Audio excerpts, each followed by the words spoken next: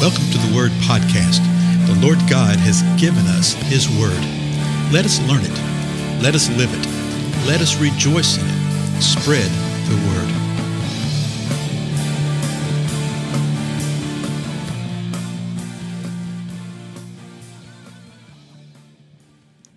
Blessings, everybody. This is Dale. Thank you so much for joining with me today on the Word Podcast. We're continuing through the Gospel of Mark. We're in the 10th chapter.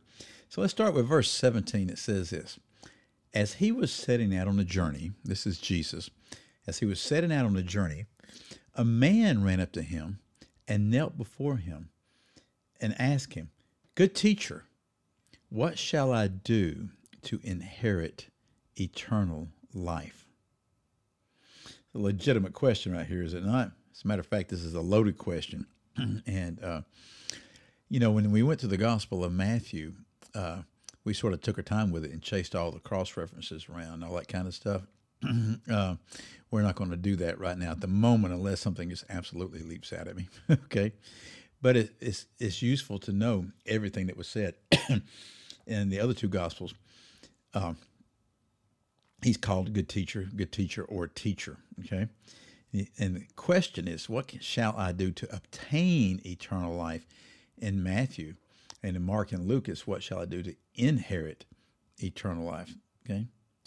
So, even in our vernacular of our language, we sort of associate inheritance with something that's free and something that's given away, and obtaining sort of working for it. Okay. So verse 18, back to Mark. And Jesus said to him, "Why do you call me good? No one is good except God alone. You know the commandments." Now this is Jesus still speaking. "You know the commandments. Do not murder. Do not commit adultery. Do not steal. Do not bear false witness. Do not defraud. Honor your father and your mother." Now, Jesus quotes all of these from the law, from the Old Testament, from Exodus 20 and from Deuteronomy 5. It wasn't an entire list of every detailed thing that was in the law, okay? As we're about to find out. Verse 20, and he, the man, said to Jesus, "Teacher, I have kept all these things from my youth up." Now, this guy, I don't think he was being braggadocious. I don't think he was saying something that was not true, because Jesus had just said to not bear false witness.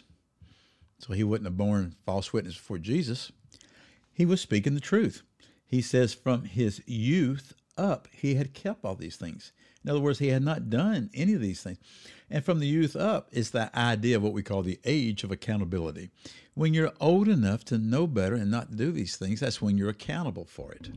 And so he says, I've kept these things. Then this verse 21 in Mark 10, looking at him, Jesus felt a love for him and said to him. So Jesus feels love. He feels compassion for this man. And he looks at him and he tells him the truth that the man may not have known, may not have understood yet.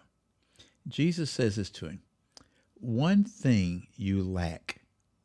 So he only lacked one thing. He'd kept all these things. He was doing really well. But you lack one thing. Jesus says this: "Go and sell all you possess and give to the poor, and you will have treasure in heaven, and come, follow me." This is a profound thing that the Lord said. He had gone through major portions of the law. He says, he hadn't committed murder, he hadn't committed adultery, he didn't steal, he didn't bear false witness, he did not defraud, he honored his father and mother. But there was one thing that Jesus says you lack. Well, what was the one thing he lacked? Well, Jesus didn't even directly address the one thing that he lacked. He told him what to do. He says, Go and sell all you possess and give it to the poor, and you will have treasure in heaven." Jesus actually gave him a threefold instruction right here. First of all, he said, go and sell everything. Then come, and then follow me. Jesus was calling him to follow him. And he told him that there was one thing that he lacked, and that was that he had all these possessions. Verse 22 tells us, but at these words, he was saddened and went away grieving, for he was one who owned much property. So what's going on here? What was the Lord doing? The Lord wasn't laying down a mandate. He wasn't laying down an example for folks to where we sit there and say, oh, well, before you are saved, you have to go and rid yourself of all possessions and give it to the poor. No. What the Lord was doing was he was putting his finger on something in this guy's life. Okay? It may be covetousness, though I don't know if it's to that degree. In my mind, covetousness is where you want things, yes, but you're actually upset that somebody else has what you want, and you're upset that they have it. Not only that they have it, whatever it is, but that they have it. And so, anyway, this guy worshiped his possessions. This guy had done all the things according to the law right here. He acknowledged it, and Jesus didn't question him about that at all. Jesus, as a matter of fact, affirms that what the man had said was true, because Jesus says you lack one thing. He didn't come back and say, no, remember that time when you told this lie? No, he didn't do any of that. He says you only lack one thing.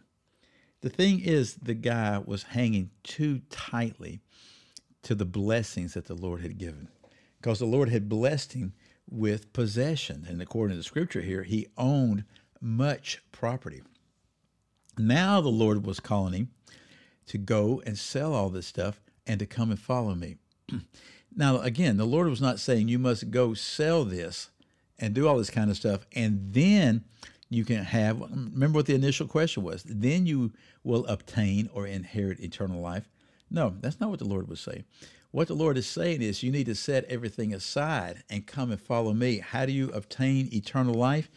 You follow me. Okay, you follow me.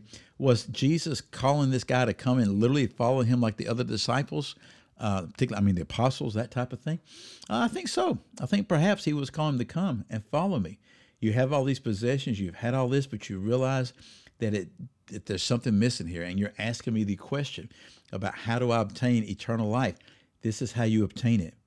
You set aside the things that are the distractions. You set aside even the things that we might call the idols of the world, right? You set those aside, and you come and you follow me. What did the man do?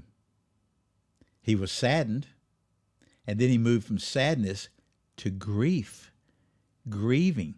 He was saddened, and he went away grieving. Why grieving? Usually we associate grieving with a time of sorrow, a time of distress, like when a loved one goes to glory, okay? He was distressed here. He was experiencing grief because now he's torn. What does he do? Well, at this moment in time right here, we see that he's sad, and he went away. He did not come to the Lord. He did not follow the Lord. Did he do so later? We're not told, but I would not be surprised if we were to meet him sometime in glory. Not at all, okay? But we simply don't know. We don't know. So, has the Lord put his finger on anything in our lives? Are there things that we lack? The Lord will reveal it to us, okay? Again, I'm Dale. Thank you so much for your time, and I'll see you in the next episode.